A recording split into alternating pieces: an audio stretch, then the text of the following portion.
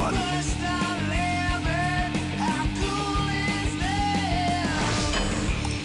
Welcome to How Cool Is This, the podcast about your ideas. Getting on the show is easy. Just leave us a voicemail at 848-863-9917. In this episode, Bob LeMent is back with another idea.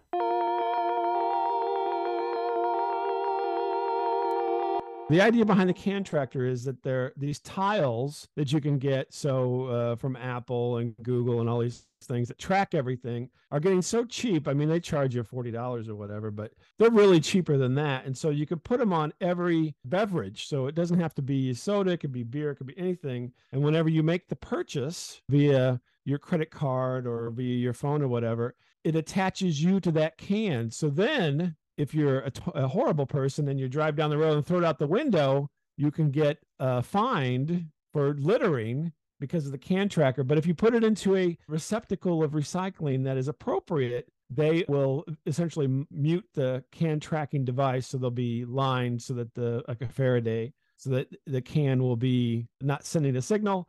And therefore, obviously, you did your due diligence and you put the can where it was supposed to. And so then rather than having it be on the side of the road somewhere or in somebody's yard, it would be recycled. And since the tile device is recyclable as well, all is taken care of. The can tracker, it's a way to keep people honest.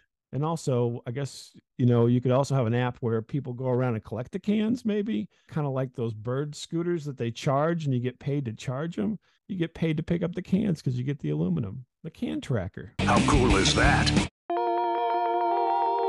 Nick, you just heard another idea from our friend Bob LeMent. How cool is Can Tracker?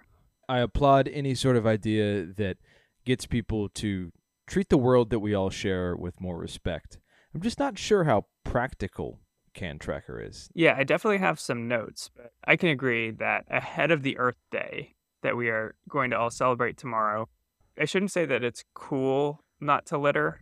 No, but it is kind of cool to maybe throw something out your car window as you're speeding down the highway. Do you think that adding the can tracker to your regular Diet Coke that you get from the store, is that going to make everything more expensive? If I'm paying $40.75 for a can of Coke, and I might get fined on top of that because I nonchalantly throw it out of a car, then I'm going to buy a 2-liter bottle and drink out of the bottle. Or maybe you're even more likely just to put your mouth under the fountain soda tap and drink your soda that way, which requires no can, no bottle. And maybe that's the most environmentally friendly way to consume soda. The water fountain, soda fountain. At the end of the day, the fundamental issue, it's not that cans necessarily exist. It's that they end up in the wrong place when we're done using them. So Bob's trying to create a system that allows for the uncool behaviors to be eliminated. Right. So if we can figure out a way to maybe highlight the positive benefits, then maybe it becomes a cooler idea. You could say, if you buy this and it ends up where it's supposed to be, then you'll have a world to live on in 50 years. Or you get a quarter back. That is probably a little bit more appealing than thinking about what the world's going to be like 50 years from now. Immediate gratification feels cool. That's why we don't drag these episodes out. We get to the point, and you know whether or not an idea is cool more immediately than maybe some other podcasts. Yeah, but having a world in 25 years is cooler, which is not related to what Nick just said about the experience of our podcast. That's just long-term cool. Yes, I think we would all like to have a world in 25 years. If Can Tracker is what it takes to get that, then I guess I'm willing to accept it. I don't want to be responsible for someone else being a shit.